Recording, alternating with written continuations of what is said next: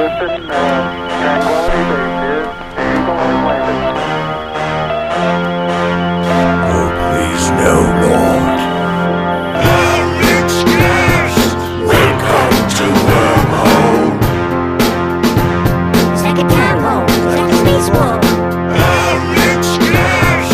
Welcome to wormhole. Second time home. Second space war.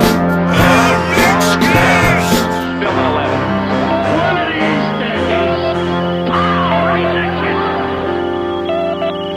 power rejection. I saw the best minds of my generation destroyed by madness, starving, hysterical, naked, dragging themselves through the Negro streets at dawn, looking for an angry fix. Angel-headed hipsters burning for the ancient heavenly connection to the starry dynamo and the machinery of the night. Who poverty and tatters and hollowed-eyed and high up smoking in the supernatural darkness of cold water flats, floating across the tops of cities, contemplating jazz. Who bared their brains to heaven under the L and saw Mohammedan angels staggering on tenement roofs illuminated, who passed through universities with radiant cool eyes, hallucinating Arkansas and Blake light tragedy among the scholars of war, who were, and I'm going to stop reading now. That was 40-something seconds of Howl by Mr. Allen Ginsberg. I read that tonight for this reason. Yeah, I don't have a reason. I saw the book on my shelf, and I was trying to think of something to open the show with, so I went with that. I hope you liked it. Let's face it, no one liked it. Maybe I should just give up now. Who knows? So, since last we spoke, well, since last I talked and you listened, these are the things that have happened.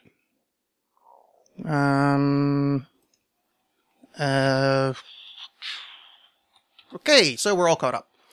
Some people died, I'm sure. There's a thing. Other stuff happened. And William Carlos Williams is likely still dead. That was completely stupid. Sorry. Okay, let's actually start the show here. I asked for things for you to ask me questions. I asked you for things for you to ask me questions. This is... I'd go so far as to say I'm having a stroke right now, because that sentence was fucking terrible. Let's just get this going. I have a couple of things written down to talk about. I have one phone call, message, voicemail, which you can leave if you want to, 503-468-6959. You can leave in upwards of 3 minutes, and I'll play it on the show, likely. And then I'll respond to it, likely.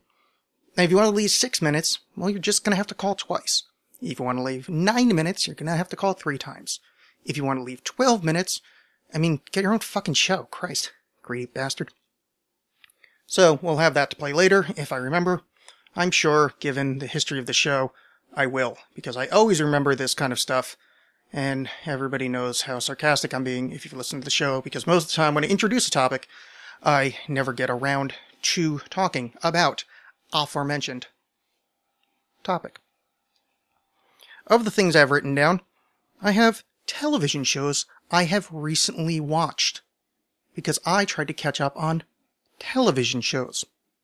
I also wrote down the phrase comic books, which I don't know why I wrote that. Why the fuck would I write comic book? Oh, I do know what that is. Maybe I'll get around to it. Fuck, I'll get around to it now.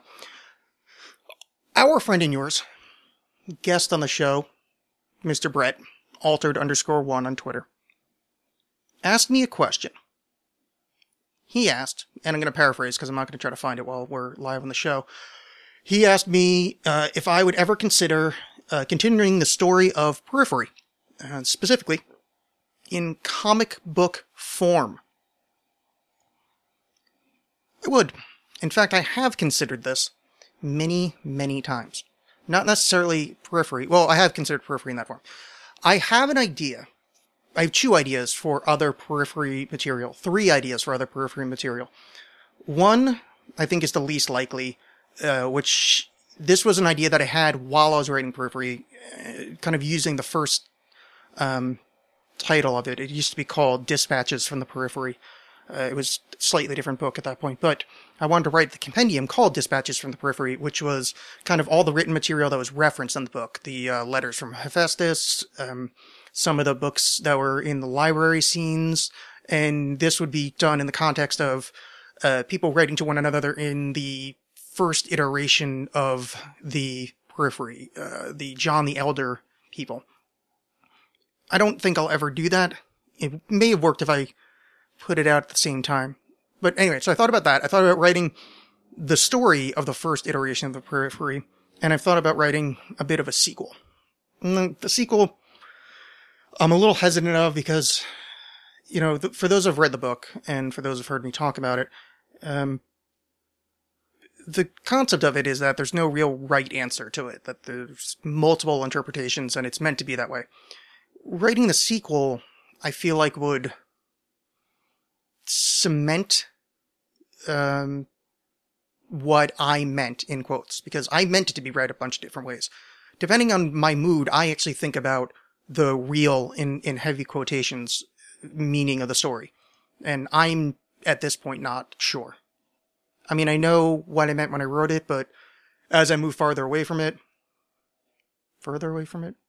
as I move away from it more, I find myself questioning what I think the real story is, which I actually think is perfect. So, anyway, Brett was asking about comic books, and I thought a really interesting way to approach a sequel or another kind of variant of it, I'm not really sure, I sort of have like a vague plot, would be to do it as a comic book, because I think visually we could represent the two kind of aspects operating really well.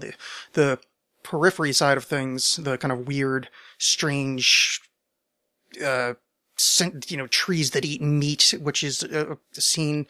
I say that's a scene because if you haven't read the book, that's something that happens. And I think it could be really interesting. And I thought that it could be done in almost like a history of kind of sense. So we could show the ancient world that gets referenced, in the book. There's scenes where there's, kind of ancient ruins laid around. And I thought that'd be really cool to look at. So have almost like a training course comic book, like this, oh, here's your comic. Welcome to, FSS James Bonibus Corporation. Here's the comic book, which will teach you about the periphery. I thought that would be fun. And yeah, so anyway, I have thought about that. I've actually written, a small little amount of information, words on that, but I don't have an artist to, work with. So that's your answer. But the reason I answer this again on the show is because I would like an artist, not necessarily for the periphery job, which would be fun if there's somebody that's good at comic book style art, not even comic book, a good artist out there is interested in working with me.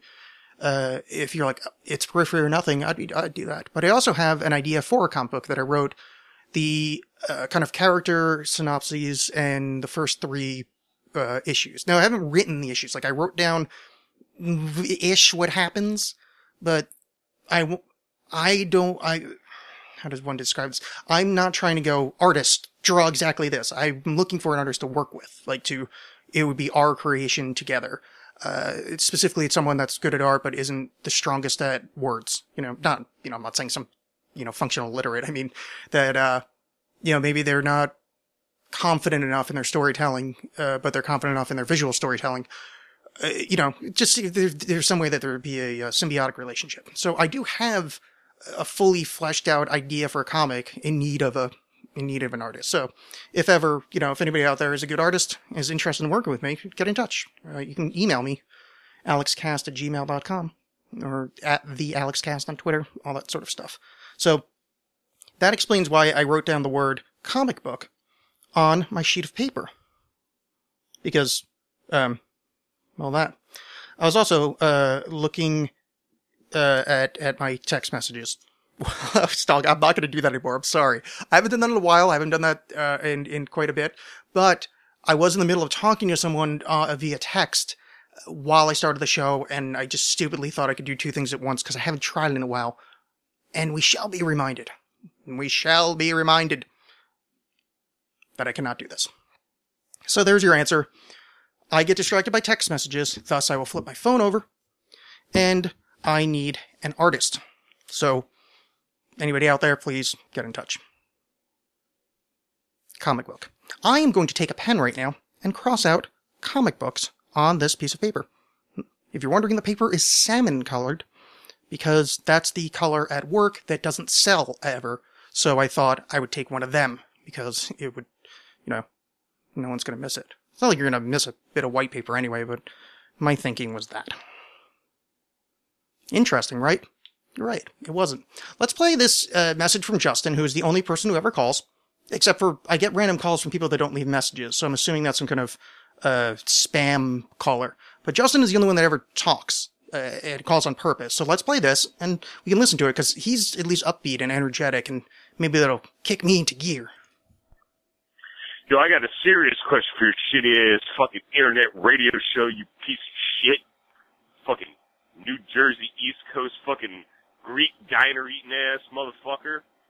What's the best fucking breakdancing movie? Huh, asshole? Huh?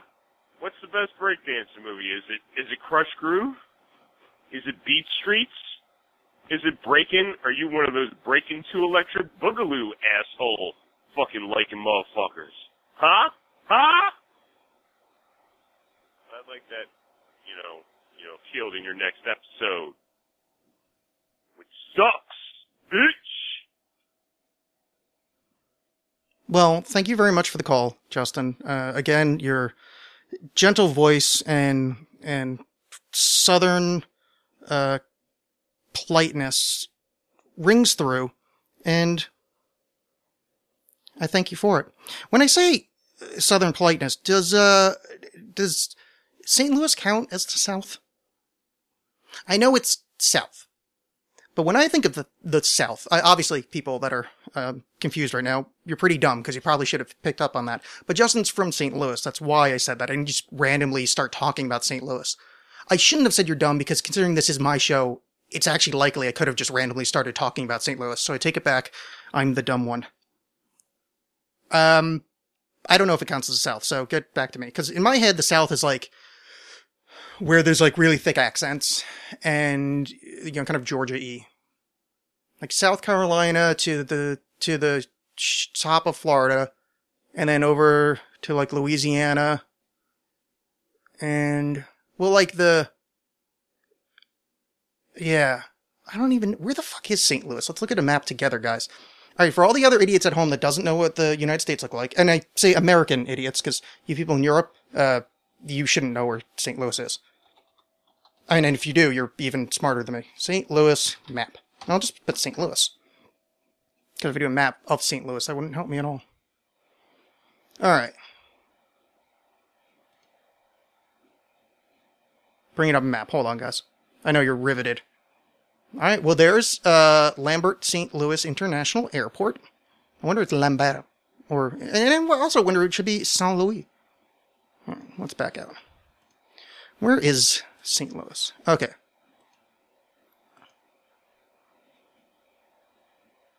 Oh, yeah, no, that's like right in the fucking middle. Yeah, that doesn't count as the South. The problem is, like, it's near places I think of the South, and that's why I associate it, because, like, Kentucky's there, and its southern border is Arkansas. Yeah, so it's Midwest, I guess, or just, whatever, I'm gonna shut up now. So, Justin has a number of problems with his phone call, and I'm going to go through step by step and berate him for it. You said that this episode sucks.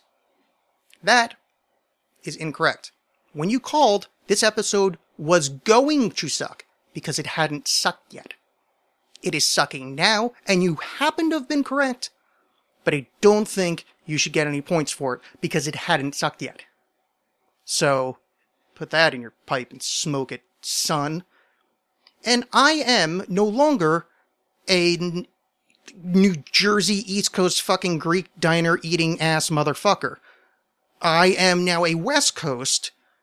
I don't really eat a lot of Greek food. There's not diners here. And I've rarely have had intercourse with my mother. So that's incorrect. the best breakdancing movie. You're thinking that it's between Crush Groove or Breakin'.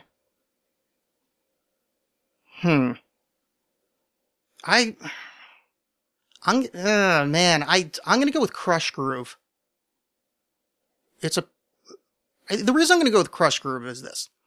I've never seen Breaking 2 Electric Boogaloo. I only know the title as being an amusing title. So, and the original's pretty good. When I say pretty good, let's keep this in context. It's amusing for an artifact of 1980s cinema. So, I'm gonna go with Crush Groove. Yeah. Also, I can spin my head in upwards of 6 times. God damn it! Justin cursed me. Because now I suck at speaking. I always suck at speaking. I'm sorry, guys. This episode blows.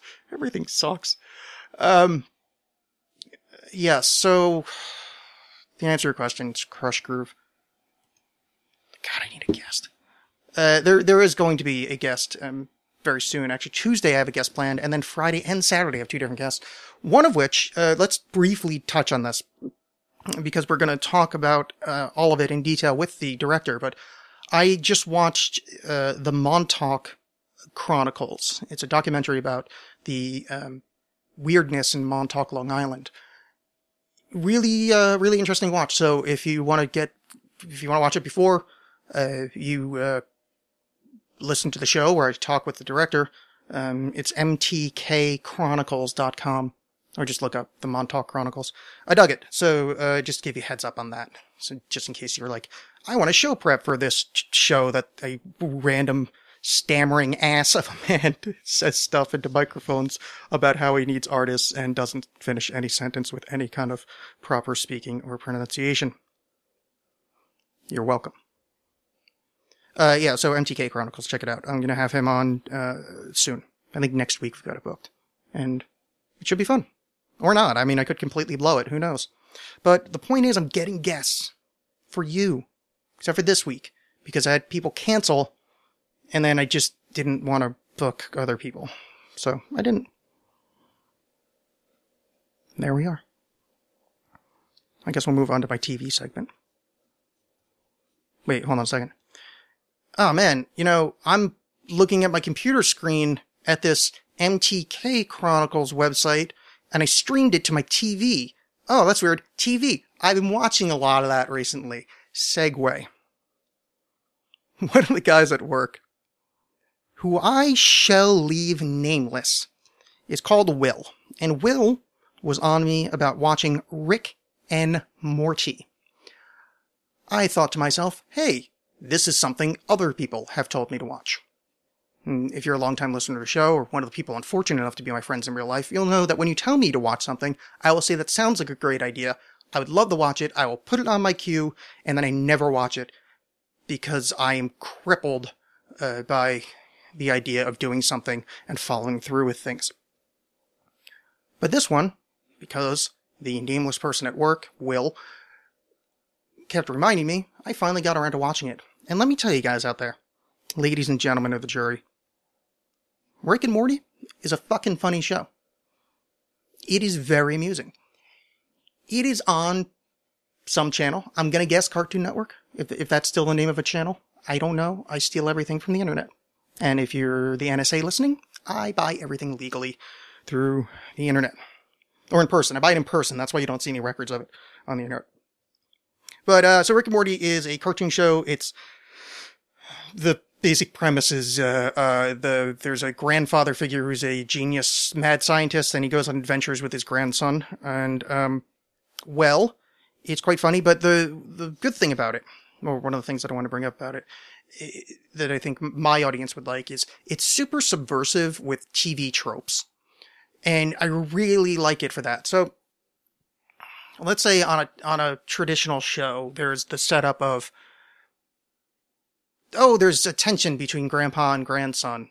And then, grandson is like, well, grandpa, I don't think you respect me. And then through the course of the show, you would learn that grandpa actually does respect him in an emotional moment with some swelling background music. Rick and Morty's solution to this was they set up this thing where, like, you normally would chunk in the traditional storytelling unit of, well, a lesson is learned. And then Rick, the grandfather, will sit Morty down and describe how he actually is useless and purposeless and a piece of shit, and he should be thankful that he's even allowed in his life, which is really funny. The whole complete turning on its head of TV tropes is very amusing to me. And I think, if I go on a little limb here, you guys might like it. Also, you never talk to me anyway, so it's not like you're going to fucking report back if you don't like it. I dare you. I dare you to report back. I double dog dare you. Are you? Yeah, you're not going to. Because you, and I mean you, don't talk to me very often anymore. And frankly, I miss you. And I'm sorry that I lashed out, but, this is what we went to counseling for. And one of us did actually change. One of us did what Ben told us to, all right? I got dragged there by you week after fucking week. And I listened to him. I was like, Ben, you know what? I hear you. I will open up my heart. I will. I will let her back in. And then what do? You don't even follow. You don't even try to talk to me. After you dragged me there. So you forced me to go through painful changes and really confront the horrors of my past. And you won't even talk to me about a cartoon show. For shame, invented partner that I went to therapy with. For shame. I'm disgusted. The next show on my list is Mr. Robot. I watched Mr. Robot because I was hoping it would be an intellectual sequel to Small Wonder, where a sentient robot of a little girl came to life, and I don't really remember the rest of the show. It was just super creepy. It is unfortunately not that. It is a show about computer hacking. If you're unfamiliar with the term hacking, it is when a computer hacks another computer, thus hacking. Just let that sit there for a second. You understand now? Good. The lead in it, I don't know his name, I think it's Malik something, is really good. The character has both like really subtle and really over-the-top moments, which, God, that added nothing. That was such a useless statement. But he handles both pretty well. The over-the-top stuff is believable. It doesn't get into that like Shatnerian level. And the subtle stuff is really beautifully played. So, well done. Sumptuous show. Looks really nice. Christian Slater's in it, and he's actually amusing. He's fun to watch, which is not something I thought I'd say about Christian Slater in the year 2015. Yeah, it's good. It's a little preachy at times. The kind of message of it is they're playing off of the Anonymous movement. Their version of Anonymous is F Society, and they wear these masks, a lot of the Guy Fawkes masks that the Anonymous people wear. But the F Society wears like I don't even know what the mask would be. It's just like chubby faced man with a mustache. If that's a reference to something, I apologize. I don't know the reference. I don't know everything, guys. I don't know everything. In fact, I didn't even know who Guy Fawkes was until I read V's for Vendetta. And I was trying to figure that out. And I was like, oh, that thing. Because I don't know fuck all about European history. I don't know anything about American history. Fuck, I didn't even know where St. Louis was about 15 minutes ago. So, Mr. Robot, I give my thumbs up to. And one more, and I'll move from my TV segment. You like this? I've got everything broken down to the segments. Not really. I just got this part. That's a segment. I watched Killjoys, and that's on the Sci-Fi Channel, which Sci-Fi is spelled exactly wrong. It is a very fun show if you're looking for turn your brain off television, which is exactly what I was looking for because I'm alone a lot. I'm like, oh, I just want like to pretend there's people here, and I'll just leave this on in the background to kind of dumb down the constant anxiety and depression. Like, oh, my space friends are in the room with me. But it's a really fun show. Killjoys are they're basically bounty hunters. I don't know why they're called Killjoys, but they're bounty hunters. And the lead lady is like this badass fighter lady. And she's got a computer hackery friend, and he's on the ship with her. And then there's the like kind of his brother, who's like a badass military dude. And they've got one of the things that I love very much and don't get used nearly enough is sexy priests. I know that sounds weird. It probably doesn't, but they've got a troop of priests on the planet that I don't remember what they're called, but like their thing is they're like self-mutilators, and that's how they bless people. So they'll like cut themselves open and then like bless people with their blood, which one, cool, makes sense, evokes certain Catholic practices and other things. And the guy that plays it, super sexy. So it's like, oh, this is fun. I've always been a fan of that. I don't know why. I think it's because I was raised Catholic, and I secretly think I was fiddled with. But I don't remember. In fact, I don't remember much of my childhood after the unpleasantness. But Killjoys, where I didn't really think that's where that sentence was going to end, is a good show. So watch it. And I'm going to take a step back. Killjoys is a good show, again, for turn your brain off, fun, space bounty hunter show. It is not like, oh, I have very little time on my hands and I want to watch a really quality example of the height of what television can do in the 21st century. Yeah, you totally don't want to watch Killjoys in the slightest. Like, in fact, that should be really, really at the bottom of your list. As well as Rick and Morty. In fact, Mr. Robot doesn't even make it there. Mr. Robot's just it's a good show, and it's interesting. But if you're like, oh man, I only have like an hour every now and again free to watch some TV, everything I just said, ignore it completely. Because, no, this is, what I'm talking about, the TV I'm talking about, is the TV for people like me that's got time to burn. Not necessarily time to burn, I'm usually doing other stuff. But there's no reason to finish that statement. So I won't. Subversive. F society. Boom. All up in you. I don't know what that meant. I'm going to take a sip of water, if you'll excuse me for a moment.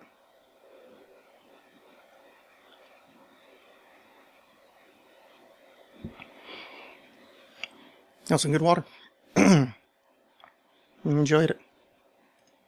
I enjoyed it very much. Indeed. So, let's tell you about something. And then I actually have one thing I wanted to talk about, which I hope I haven't talked about before, because I've had it in my head for a while. But if I have, I'm going to say it again, and then you can bow at my feet and go, wow, Alex, what a wonderful concept that you came up with. Let us praise you like we should. But first I wanted to tell you about facebook.com/thestandardpdx. That is the Facebook account of the bar that I like to go to. And that bar is a good one. Not just because I go there. In fact, probably, against all odds, even though I go there. Still a good bar. It sells drinks and food. It has pinball machines, a pool table, shuffleboard, good friends. And it's a place to laugh, quite frankly. The Standard is good. It's 14 Northeast 22nd in Portland, Oregon, where I live. And you should go and hang out and give them loads of money. But the thing is, for those loads of money, you're going to get loads of drinks. You're going to get loaded, fucked up. And just behave yourself, because, I sent you there. And I would prefer that you, don't fuck the place up for me, because, frankly, I like the place. And that's why I talk about it so often. That and the fact that they pay me to.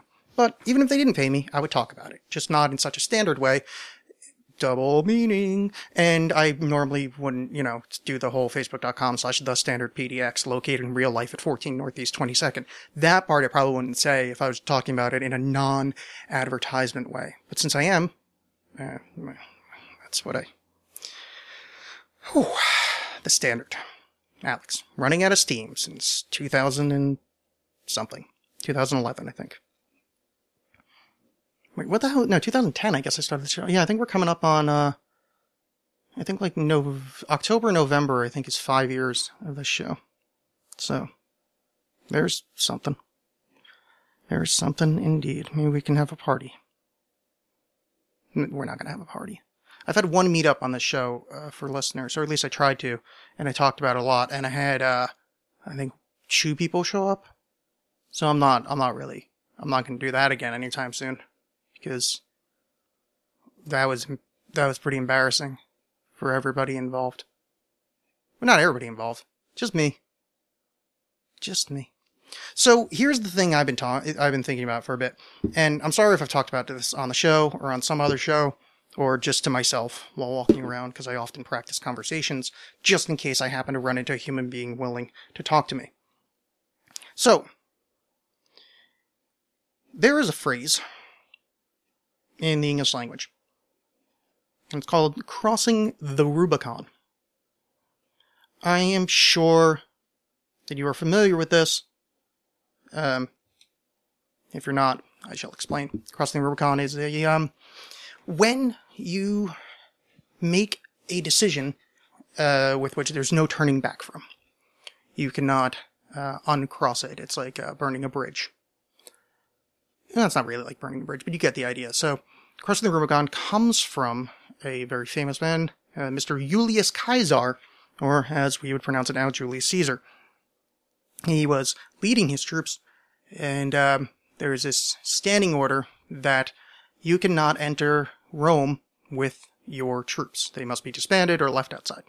The official border where this happens is the Rubicon River. Caesar needed to go into Rome. I don't remember the specifics of it. Sorry about that. But the point is, at one point, he had to go into Rome, so he did. He was fighting with one of his other proconsuls at the time, who was called... Oh, he's the one that the Egyptians chopped his head off later. Oh, I can't think of who it is. Well, anyway, so yeah, he goes into Rome with his legions and with his legion, and crosses the Rubicon, which is basically declaring war on Rome. This makes him illegal number one. He's fucked if he, there's no turning back. So, the modern phrase is crossing the Rubicon as a reference to something you can't come back from. Now that we have that understood, and I hope you do understand that, because if you don't, well, quite frankly, the rest of this analogy is gonna suck. But basically that just says that he's, almost declaring war on Rome. He's no longer just going to be, he's no longer kind of using the rules that were previously set out to his own advantage. Now he's just making up shit, like he's taking over, essentially. So, what I am setting this up for is conspiracy theory. There's this thing with conspiracy theorists and people that don't trust the government or anything at all. And don't get me wrong, you shouldn't trust the government because they're untrustable fuckwads. And a lot of conspiracy theory is true. So I'm not saying that I'm not shitting on both of them or either one. I'm just oftentimes there's some logical inconsistencies with conspiracy theories. Let's go this one. We don't know how the pyramids were built. Or we don't know where somebody was buried. Or we don't know what happened to the Holy Grail, or the Ark of the Covenant, or the etc., etc., etc. The idea is that people posit that when things are lost from history, that they were scrubbed. They were purposefully lost because the higher hand at work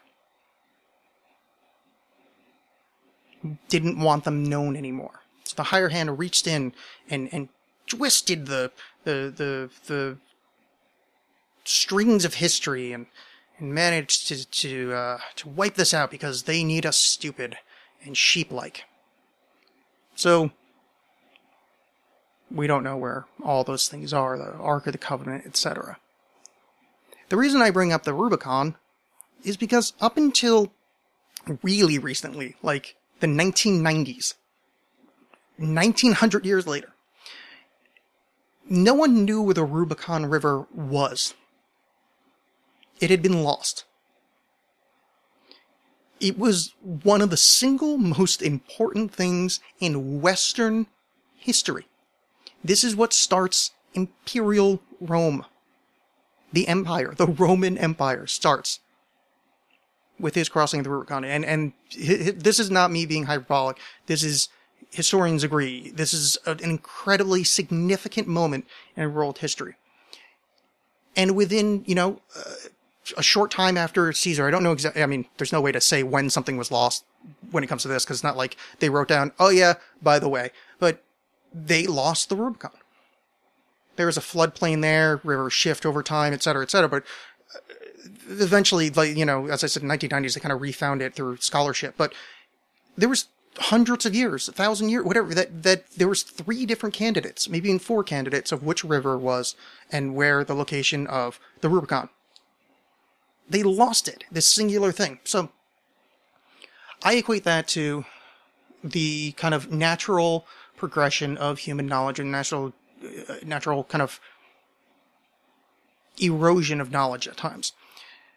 There's this thought process that happens, that people think that if something gets lost, it means, you know, when it comes to something important, that it was purposefully lost, that it was hidden.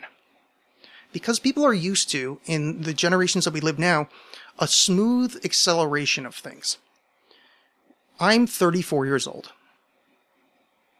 I guess probably from my great-great-grandfather to now, it has been, essentially, in the West, the United States, it has been a smooth progression from, you know, agrarian,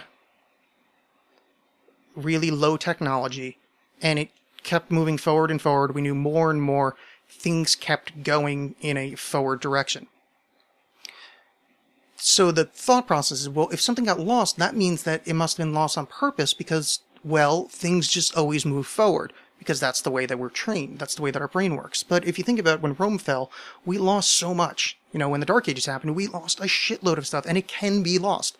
Not that the Rubicon got lost during that time, but the idea that knowledge that used to be, that is no longer, is like this, the hidden hand, is just a misunderstanding of how knowledge works. Previous to the printing press, the Gutenberg press, which was, 15-something? Let's just say 15-something. Maybe even 14-something. I don't care. The point is, previous to that, books had to be handwritten out. To be copied. So there's very few copies of any given book. Like, any book, there's very few copies of. I mean, in comparison to post-printing press time. So, if there's a book that had a small run that's got some knowledge in it, you know, there's a lot of wars that were happening. There was a lot of cities that got sacked and burned, and books were purposefully thrown into rivers and burned and destroyed and written over. Knowledge can be lost easily without any kind of hidden hand, without the Vatican, without the Illuminati, without the whoever trying to hide it.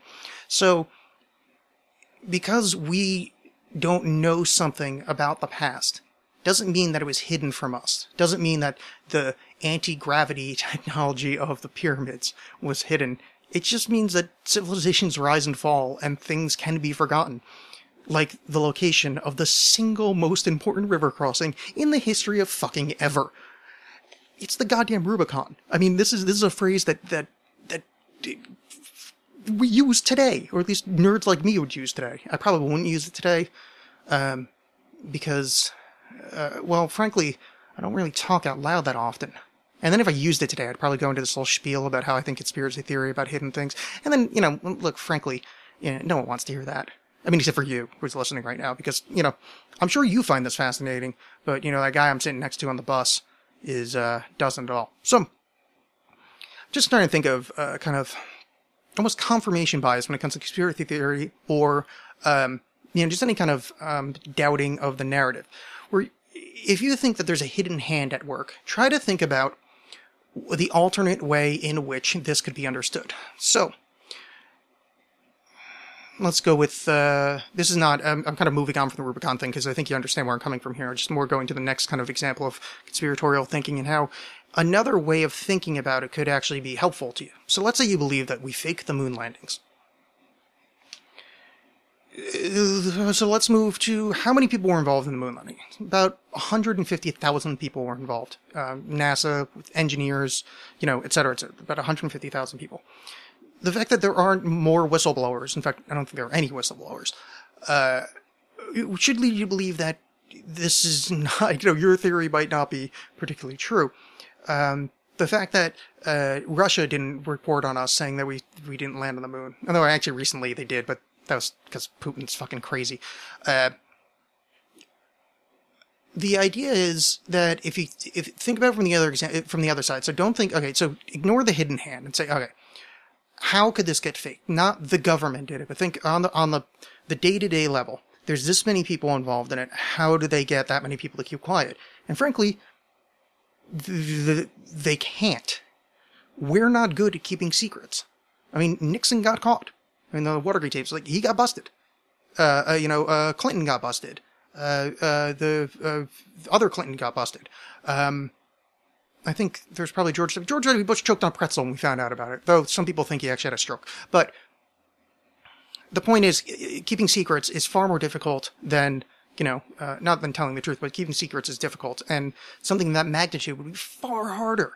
So instead of looking for 7 different, there's 7 anomalies, or even 50 anomalies that you can see on random tape from the one moon landing, think of the thousands upon millions of facts that work with the story. So any given work of fiction, any bit of literature is going to have internal inconsistencies. It's going to, if you look at it hard enough. Any movie, any TV show, it will happen. That doesn't mean that it's a piece of garbage. It doesn't mean you throw the whole thing out. Ben-Hur is a fine film, but you can see a dude with a wristwatch in it. Gladiator, there's like a car riding in the background. That doesn't mean Gladiator's a piece of shit. I don't know why I'm only doing Gladiator movies. I don't even like Gladiator movies. But those were the 2 that I thought of. So that doesn't mean, maybe those movies are garbage, but it doesn't mean they're garbage because of this one flaw. So if you're having trouble understanding why the flag moves the way that it does, or some cross-hatching on pictures of the moon or whatever, okay, well, let's look at it this way. There's some photographic things on the moon that strike you a little bit weird. Does that mean they fake the entire moon landing? Why not? Maybe they fake some pictures. Because this was an incredibly important thing. This was one of the most important things in our fight against Russia in the Cold War.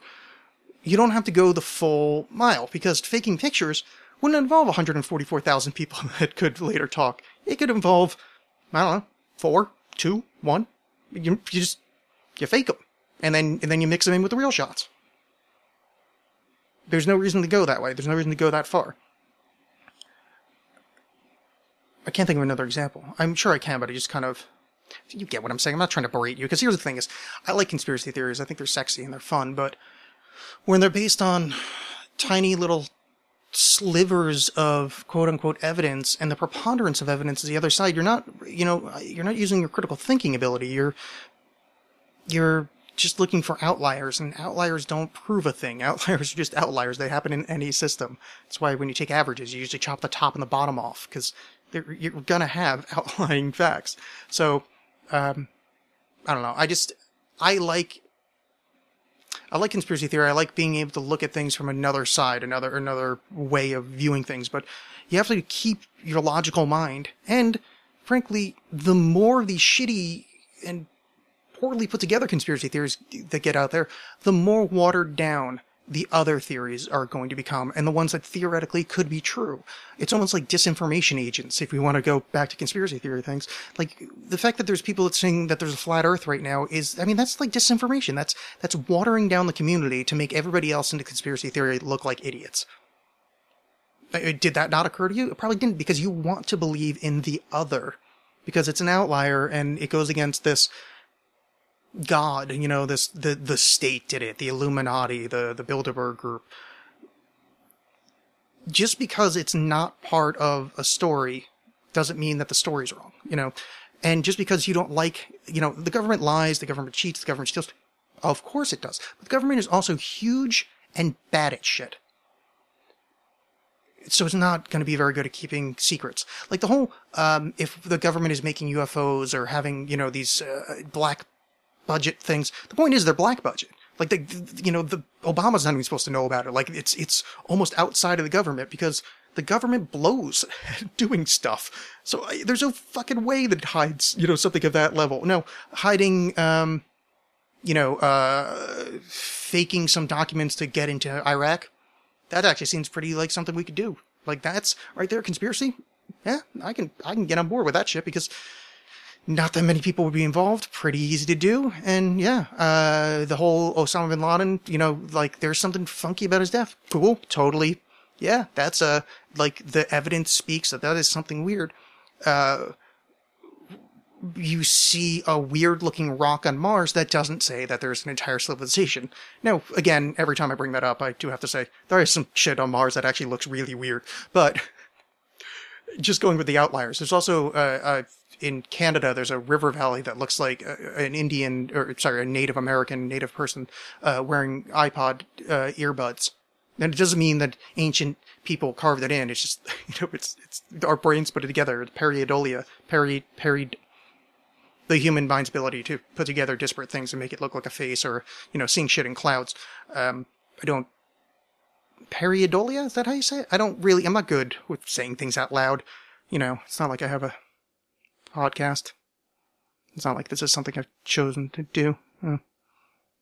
Yeah. That's unfortunate. So, that's my confirmation bias / try to be an actual free thinker thoughts of the day at the end of the show. Because, be a free thinker, but that doesn't mean that you just belong to the group of people that go against the norm. That's not being a free thinker, that's just belonging to a less popular sect. For instance, this is why I hate Satanists, is, not that I hate them, I'm using that term very, very loosely. It's why Satanists annoy me, because all it is ooh, we're doing Catholic stuff backwards. Ugh, yeah, great, good for you. So you're not actually breaking anything. All you're doing is just being the other. Ooh, I'm the other. Instead of an altar, we had a naked chick. Ooh, scary. Ugh, fuck you. It's just idiocy. It's all you're doing is setting yourself up against the other. Because, that's just, so you're not being individual. You're just having groupthink, but just with a smaller group. Which, could be fine, but just quit it with your fucking open your mind. Anytime I argue with a conspiracy theorist person, they're like, open your mind. I'm like, motherfucker, open my mind. I'm a tower-reading fucking chaos magician. My mind is open like a motherfucker. It's just, your theory's dumb. There's a difference here. If someone goes, just asking the questions. Okay. But then don't say you have a theory, because it's not a theory, that's just dumb fuckery. Dumb fuckery. That's what I'm here against. The Alex cast. One vote against dumb fuckery. Except for the dumb fuckery he talks about. Because that's the good kind of dumb fuckery. The other kind of dumb fuckery, the kind I don't like, the other stuff. The other. That's I don't like. You see what I did there? I turned what I was saying into what I was railing against, because I'm aware of argumentative form. Yeah, I kind of hate my show too. Don't worry. It's not just you. This was a weird one. I think I'm wrapping up. Been long enough. I got a bunch of shows coming up, so you got enough content to slake your thirst for a weirdo talking in Portland. Do I have anything else to finish up with? No, I don't. Oh wait, actually I do. I'm kidding. I don't think I ever talked about this. Okay, let's just read it. And if I have talked about this before, I apologize, but, well, frankly, it's amusing to me, so you can hear it twice. A millionaire property developer who used children's gravestones to decorate the historic mansion which inspired All Things Bright and Beautiful has been ordered to pay 300,000 euro. Not euro, pounds. Kim Davies, 60, took tombstones from a derelict chapel and cemented them to the walls of Llanwrner House in Aber, South Wales, where Cecil Francis Alexander penned the famous hymn. Newport Crown Court heard how planners were horrified when they saw the decorative stone plaques had been used as a part of a gaudy $1 million makeover to the great blah blah blah, turning it into a palace for an Iron Curtain dictator. One of the 150-year-old tombstones was even engraved with the names 3 brothers and a sister who all died while under the age of 4. It goes on.